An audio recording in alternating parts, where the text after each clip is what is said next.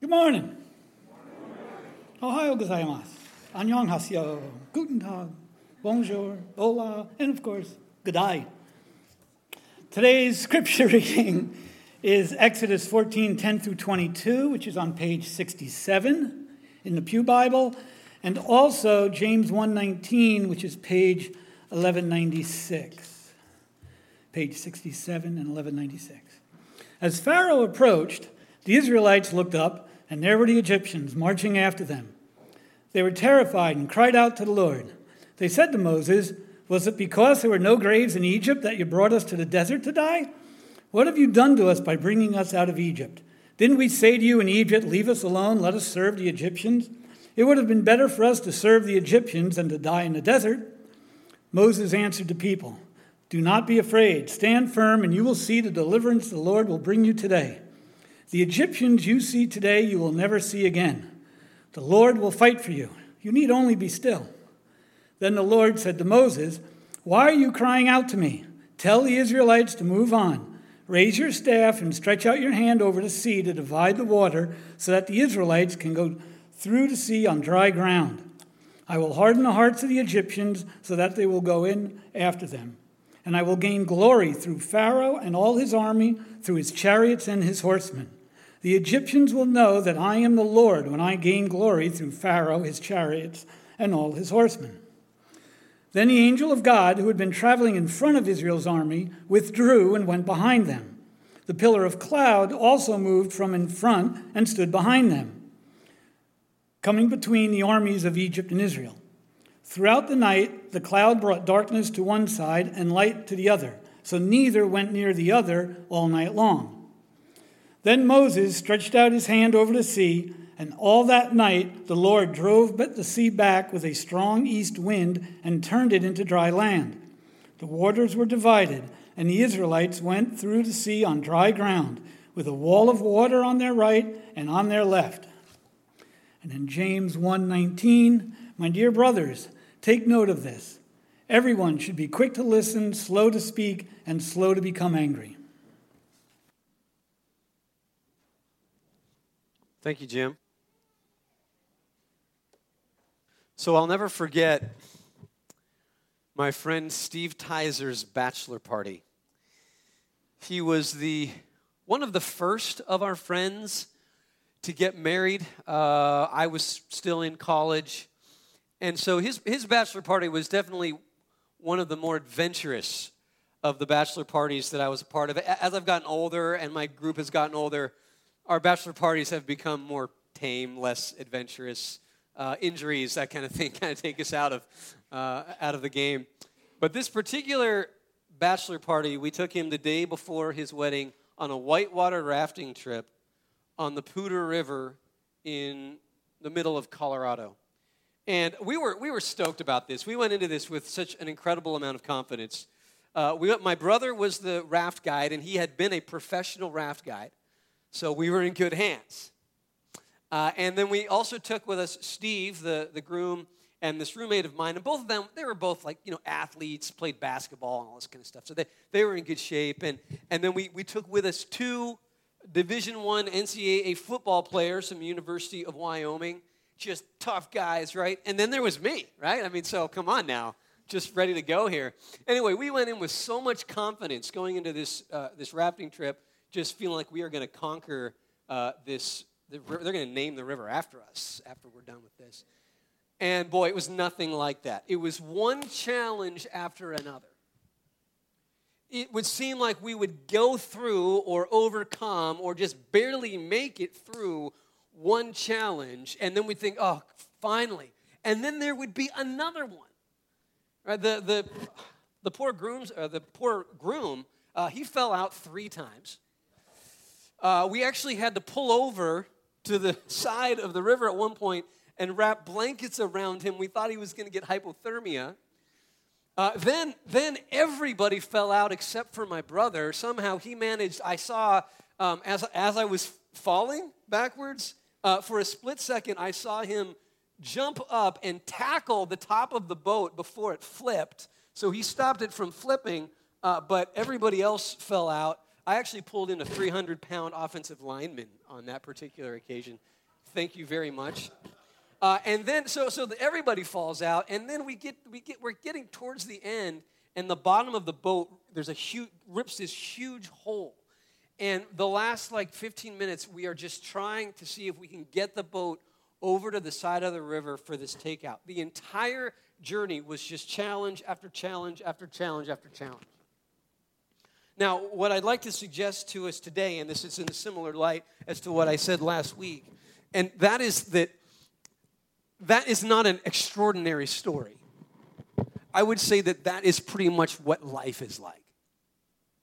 Life is one challenge after another after another. And when you're younger, when I was younger, I used to think, I've just got to get through, there's some big challenges, big things I got to figure out. I've got to find someone who would marry me, my gosh, how am I going to overcome that obstacle? And, I got to finish my education, got to try to overcome that obstacle. And then, if I can get a job and be married and get kids, right, then I'll finally have gotten over all these challenges, right? And then you discover once you finish your degree and you get your job and you get married, get your kids, that's when the challenges begin. And as I've spoken with some of the older members of our congregation, I think one of the steps of maturity that you come to is just realizing the challenges never end. We will always be facing adversity. Today we're continuing in our series on the book of Exodus. We are just going through the book of Exodus. And the book of Exodus tells the story of the people of Israel. It tells the story of the people of Israel at a particular time in their history. Now, one of the things, and I sort of bring this up every once in a while as I've been going through this series, is that the book of Exodus is a theological history. In other words, it tells the history of the people of Israel through a theological lens. So it's very much crafted and shaped by certain theological purposes and agendas. And the thing is that for modernists, those of us in this sort of post-Enlightenment world that we live in, we don't like this. We don't even know how to handle this. We don't know. We like our history and our theology totally separate. We don't understand how they could go together. This is why you go to, I think, probably most university campuses, if they have a theology department, it most likely is not in the same building as the history department. They're two separate disciplines, and so the reality is that neither one of these disciplines know quite what to do with the book of Exodus because it tells history through a theological lens. It tells history, but it's shaped by a theological lens, which means that we shouldn't press the historical details. We aren't necessarily to press the historical details. Yet, on the other hand, it's not just theology. It's not just a nice story that is fabricated that makes some sort of a moral point. No, it's history. In fact, Christian theology is grounded in history.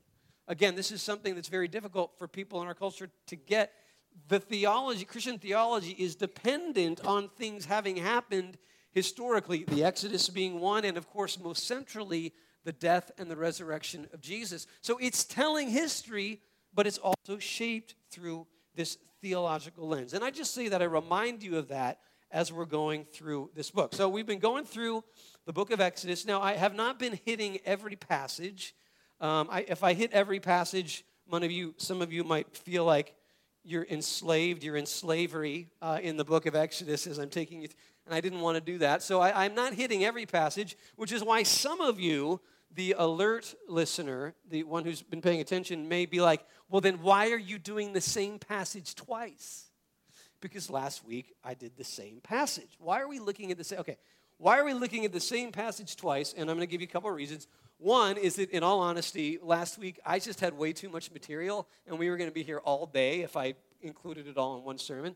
But there's a reason for that, because secondly, a reason to do this passage twice is to emphasize just how central this passage is to the Bible and just how central it is to the story that unfolds in the Bible. This passage, this story of them being delivered and coming through the Red Sea, there is a sense in which every other passage, certainly in the Hebrew Scriptures, should be evaluated in light of this story here. Or put it differently, verse 14 really kind of sums up what this passage is all about. All right, so here they are facing this incredible amount of adversity. They're standing here. They've got their backs against the Red Sea. They've got the Egyptian army coming after them. The Israelites are stuck. They're trapped. And we have this verse, verse 14. The Lord will fight for you. You need only be still. The Lord will fight for you. You need only be still. And I would suggest that every other passage in the Hebrew Scriptures, going back, beginning at least with Abraham, actually even going back to Adam, every story, Adam, Abraham, moving forward to past Moses, to Joshua and David. I mean, you move through every single story and it can be evaluated in light of this one question. Did they live this out or not? Were they still, and did they let the Lord fight for them? And depending on what passage you look at, sometimes they didn't, sometimes they didn't. And I would suggest that question is the question which we should apply to our own stories. As you go through your life and you face challenges and adversity, there is just one simple question. Do you live your life in light of this reality? That God will fight for you. You need be only still. So because of the centrality of this passage, that's why we're looking at it more than 1 week. Now, last week, we looked primarily at the first part of this. The Lord will fight for you. Today, we're going to look at the second part, and that is, you need only to be still. What does it mean to be still in the midst of adversity? Well, the first thing I think we need to observe is that to be still in the midst of adversity does not mean do nothing. It doesn't mean do nothing, right? So here they are. They've got their backs against the Red Sea, and they've got the Egyptian army coming after them. And what the Lord has them do, he doesn't say to the Israelites, sit back, relax, and enjoy the fight. That was clever, wasn't it? We got one laugh. Okay, sit back, relax, and enjoy the fight. All right, maybe I'll run these by Craig next time. He'll help me to know if I should use them or not. Right. He's not telling them to just sit there and watch me as I destroy the Egyptian army. No, what is a verse, let's see here, verse 16 says to Moses, raise your staff and stretch out your hand over the sea to divide the water so that the Israelites can go through the sea on dry land. Right? Oh yeah, you're not just going to stand there. You're going to walk between two massive walls of water that look like they're going to crush you at any moment now. Right? This is not you do nothing. It's not do nothing to be still. So what does it mean? What does it mean to be still? What does it mean to be still? And I would say this. Recognize that you are in a battle. That's the first thing.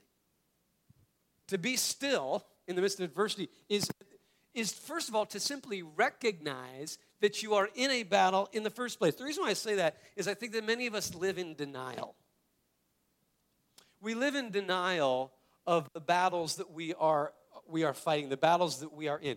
Right? And we come to church and you walk in, you come in the main doors and you come in as a nice little family, husband, wife, kids, smiles, right?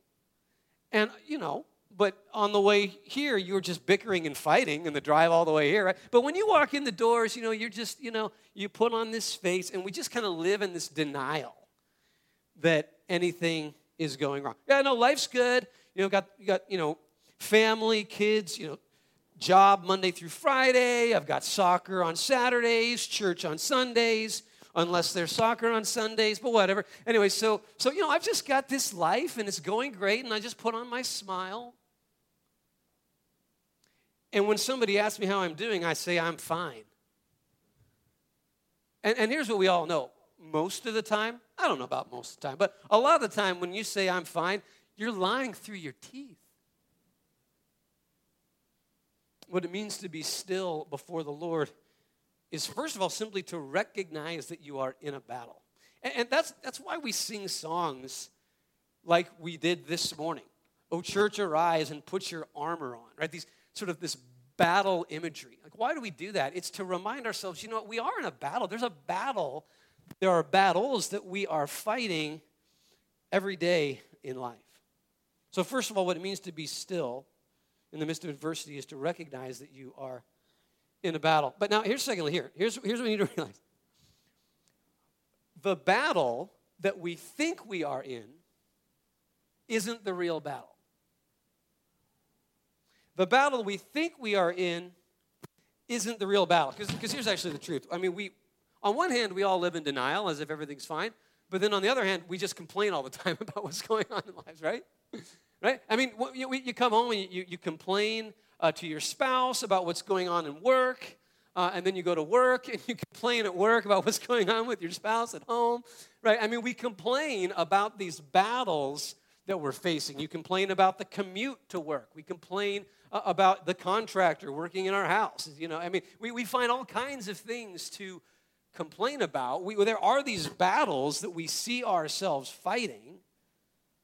But here's what we need to realize. The battle that you think you're fighting, it's not the real battle. It's actually just a symptom of the real battle that's going on. That battle that you're having with your boss or with your coworker, that's really just a symptom of another battle that's going on. The battle that you might find yourself having with your spouse. That's just a symptom of the real battle that's going on. Here's what we need to realize. And here's to be still in the midst of adversity is to realize that the primary battle you're facing, it isn't out there. It's in here. The primary battle that you're facing isn't out there. It's in here. In the book of Ephesians, Paul makes this clear. He says, "Our struggle is not against flesh and blood, but against the rulers, against the authorities, and against the powers of this dark world, and against the spiritual forces of evil in the heavenly realms." And all of that, he's talking about these forces, these spiritual powers. That's where the real battle is. It's not against flesh and blood. It's not about what's out there. It's about what's going on in the heavenly realms. And of course, where is it that we connect with the heavenly realms? It's in here. It's in our heart. It's in our soul. That's like a portal into the heavenly realms. That's where you see where the real battle is going on. That battle with your coworker, that conflict that you have, that's a symptom of a battle that's going on in their heart and probably in yours too. That conflict that you're having in your marriage, that's not the real battle. It's the result of a battle that's going on in your spouse's heart and probably in yours too. To be still before the Lord is to realize that the battle isn't out there, it's in here. And what is this battle really all about? This battle is for your trust. Do you trust God or not? That's the battle that is being waged inside our hearts. Do we trust God? And actually, going back here a little bit, I think even in the book of Exodus, we see this to be the reality, right? So on the surface, it seems like, well, the battle is against the Egyptians, right? Battle's against the Egyptians. It's what's out there. But actually, as you move on, after they've been freed from the Egyptians, later on, there's this whole scene with the golden calf where we're going to come to it later, where Moses is up on the mountain and the Israelites are down below, and they're waiting for Moses to come back, and they're waiting for God to show them what to do, and they get impatient. They lose their trust, and so then they build this golden calf. They switch gods. Now it's like, well, we don't really trust this God, so now we're going to trust him. So this battle is going on even after they are delivered from the Egyptians. And actually, the heart of the matter is seen even in this passage, right? We find here in verses 11 and 12, they said to Moses, Why was it? So here they are. They're pressed up against the Egyptians on one side. They're pressed up against the Red Sea on the other. They say to Moses, was it because there were no graves in Egypt that you brought us to the desert to die? What have you done to us by bringing us out of Egypt? Didn't we say to you in Egypt, leave us alone, let us serve the Egyptians? Right? And in the book of Exodus, the word serve often really points to this idea of worship. And so there's this battle going on. Who do you really trust? Where do you trust in God, or do you trust in something else? This is the battle that we're facing. So in whatever adversity is going on out there, the battle going on inside is, do you trust God to get you through it? Do you trust God to deliver you through it? With whatever battle is going on out there, do you trust God? Do you trust God enough to consider the possibility that you might not even be seeing that conflict very clearly at all? That in fact the problem might even be your perspective. We're going to come to this a little bit later on, but what I'm getting at here is, do you trust God enough to consider the possibility that the problem with your boss isn't your boss, it's you? Do we trust God enough to consider that possibility? Do you trust God enough to consider that battle that you're facing, that financial battle that you're facing, that the real battle isn't your finances, it's your materialism? Right? Mama needs a new pair of boots. Mama needs a new pair of boots. Because the 15 pairs in the closet just aren't enough. Is it possible? Do you trust God enough to reconsider and see the possibility that maybe you're not seeing it correctly? But even if you are, right? Even if you are seeing with a certain amount of clarity the battle that you're facing out there, if you really rest in God, what you'll see is that, again, that battle out there becomes the playing field for the battle for your trust. That's the playing field for your battle for trust. So in other words, it becomes, that challenge you're facing might become precisely the place where you win the real battle, which is trusting God. That's why in the book of James, for example, it says, consider it pure joy, my brothers, whenever you face trials of many kinds. The testing of your faith develops perseverance. And what James is getting at there is that when you face a trial, it's like here, there's an opportunity for that battle to be won, for me to really submit and surrender my trust to God. That the reality is that without that outward adversity, sometimes we can't really tell, am I really trusting in God or not? Now, all of this points then to the heart of what it means to be still in the face of adversity, and that's this: to recognize your complete dependence on God. In the midst of adversity, do we recognize our complete dependence upon God? And I say complete dependence because, as I shared earlier on, there's rarely a moment when we don't face adversity, right? Just when you get over one conflict, another one's coming the way. And that's just how life is going to continue to go. And so because that is complete, adversity is complete and total, the question is, do we recognize our complete dependence upon God? And here, just as a side note, I want us to point this out, that in many respects what the purpose of church is, the purpose of why we gather here, is to once again reorient our lives and realize our dependence upon God. It's to come here and say, God, I need you. I put my trust in you. I depend completely upon you. The purpose of church, you see, in this respect, is very much to help you to trust God more. This is important, and I make this point pretty regularly. It's not so much that we come to church because we trust God. I mean, we would do that too, but it's more like we come to church precisely because we need to come to church to help us to learn to trust God, right? So, for example, one of the ways this changes the way we approach church is I've heard people say they'll come to church and they'll sing songs about God. Oh, God, you're so great. Oh, God, I put my faith in you. Oh, God, I trusted you. And sometimes when we sing it, we feel like hypocrites, right? Because you're like, you know what? It's like I haven't been living that out. I don't really know that my heart is really trusting in God. So you're like, I don't know if I should sing it. No, that's exactly why you should sing it.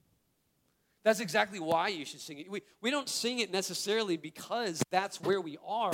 We sing these songs with the hope that they will shape us and that we will come in line with what it's saying. That's why, and I say this all the time, one of my favorite hymns, Come Thou Fount.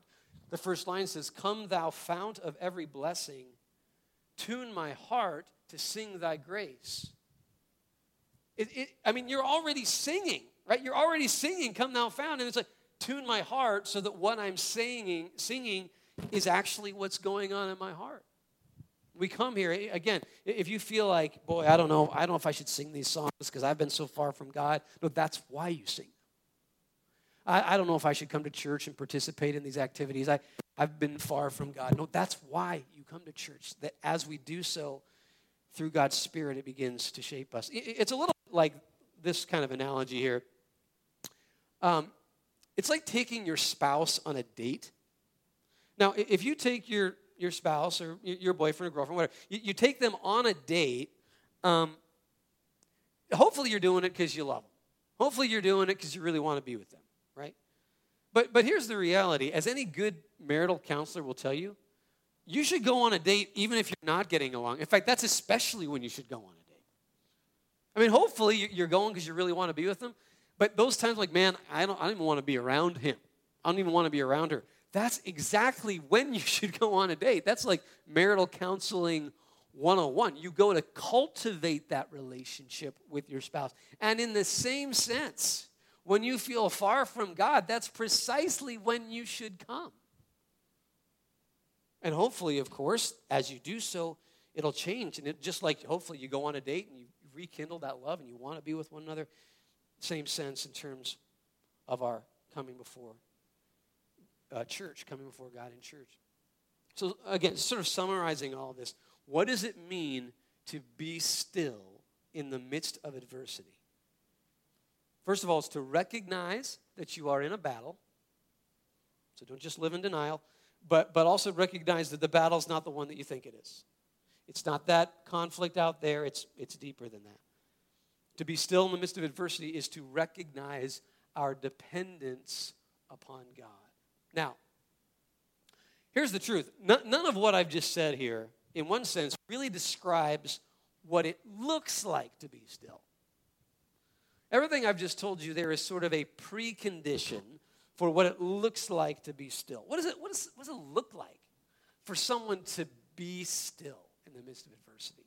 And as I was kind of praying over this passage over the last couple of weeks, this verse came to mind, James 1:19. My dear brothers and sisters, be quick to listen, slow to speak, and slow to become angry.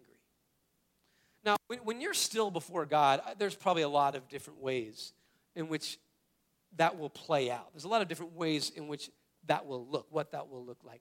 But I think this verse really gets at one aspect of this. When you are really still before God, you will be able to be quick to listen and slow to speak and slow to become angry, right? Because why is it that this is so difficult, right? Why is it difficult for us to be slow to speak? Why are we always so quick to speak, right? Especially, you see, in the face of adversity. Right, when somebody criticizes us, we just immediately, we want to speak back. We want to get right back at them. You see, the person who is still before the Lord recognizes that there is a buffer between them, that attack, and you. Right? And I pointed this out last week, that when the Israelites are they're standing here before the Red Sea and the Egyptian army is coming, and that attack is coming, the Spirit of God comes and creates a buffer between them and the Egyptians. You see, when you realize that God is there, His Spirit is there as a buffer, then when somebody attacks you, you don't have to fight back. You can be quick to listen.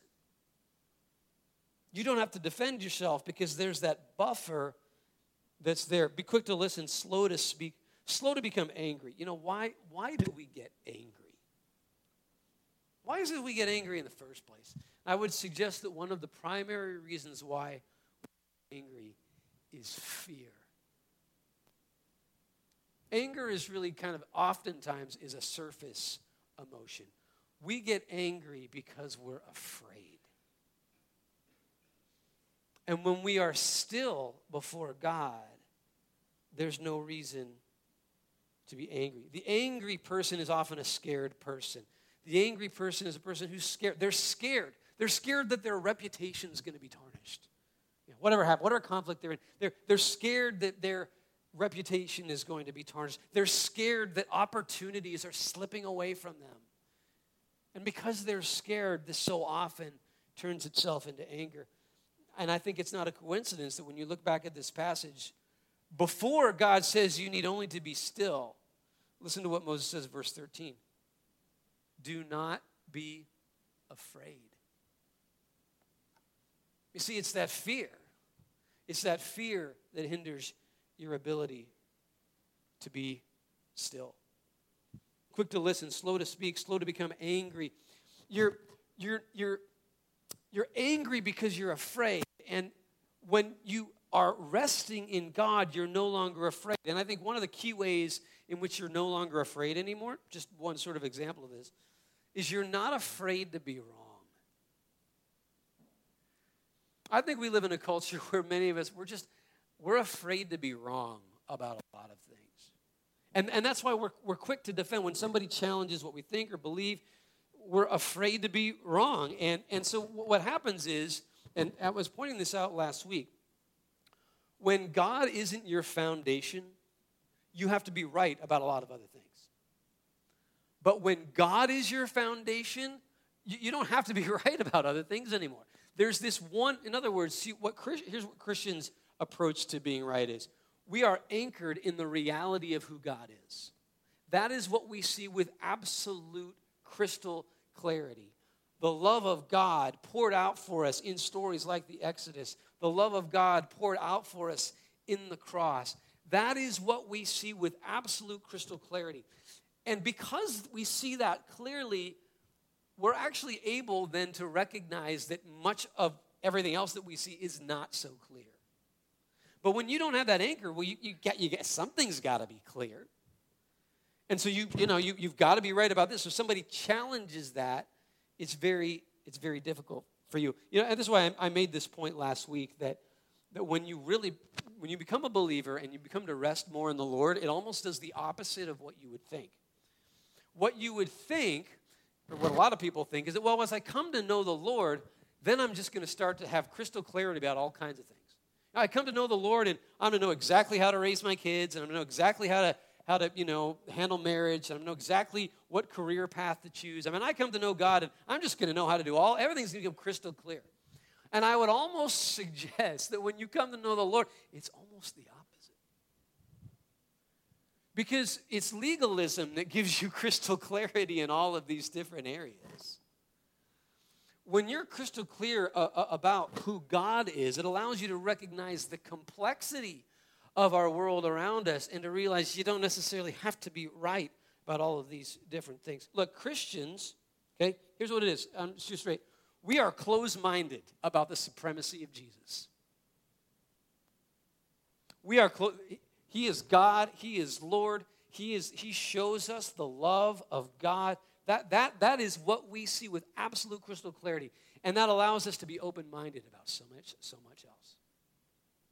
Christians ought to be some of the most open-minded about politics. We ought to be some of the most open-minded about how to raise your kids. I mean, all of these different things. In other words, we can be quick to listen. How many, in our culture today, how many people are quick to listen on political matters? Right?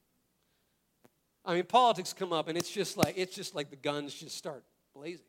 Now, Christians should be the most open. We should be the most willing to listen because we have crystal clarity in the one thing that really matters. We should be willing to be quick to listen and slow to speak with regards to all kinds of things. This actually was brought to my attention even recently in a conversation with Craig. As I told you, Craig starts today, and so I tried to not let him in the building. I called security a few times, tried to kick him out. But he just couldn't, and I told him, I'm not going to talk with you about church until the 15th, and then look out, right? But he just, he couldn't, he was getting too excited, so he kept bringing up church stuff. So finally we sat down and we had a talk, right? And we started talking about like philosophy of ministry and different philosophies of ministry. And I started to like kind of, espouse quite passionately this particular, perspective I have on philosophy of ministry. And Craig's like, it was great. He's like, well, yeah. He's like, I could go along with that. He's like, truthfully, though, I've seen a lot of different philosophies of ministry. I've seen God use lots of different ways of doing things. So, I'm open to whatever. And so it was great because on one hand, he was affirming and, he's not trying to be confrontational. But there was also a little bit of a subtle rebuke, right? Kevin, you should also sit back and listen. That maybe your clarity doesn't need to be as clear or shouldn't be as clear as you think it is. You see, when you rest in the supremacy of Christ, that's what you're anchored in. You can be quick to listen, slow to speak, and slow to be angry because you're not afraid to be wrong about so many things. Look, let me just kind of put it this way. Aren't you tired of feeling like you have to have everything right? Aren't you tired of feeling like you've got to have everything figured out? Don't you waste so much emotional energy wrestling with things you just can't figure out? There's so much freedom in resting in the gospel. God is a God who loves us. God is a God in whom we can rest, and so we don't have to be right about so many different things. Just summing all of this up, let me just kind of ask this question for you. How many of you are facing adversity today? Right? You don't have to raise your hand, because if you didn't raise your hand, you'd be lying, and I don't want to put you in that position. How many of you are facing adversity? What are you facing today? What are you angry because you're scared? What is it you're scared of?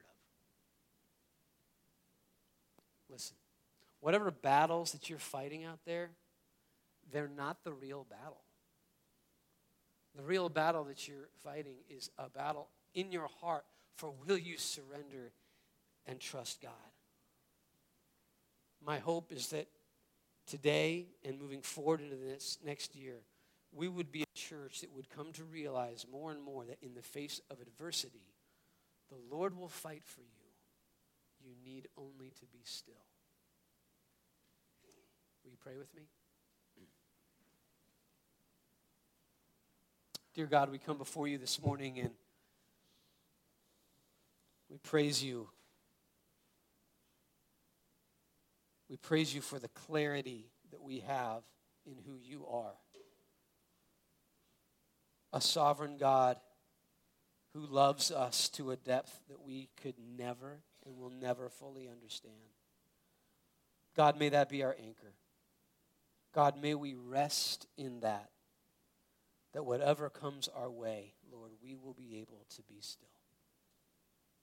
We pray this in Jesus' name.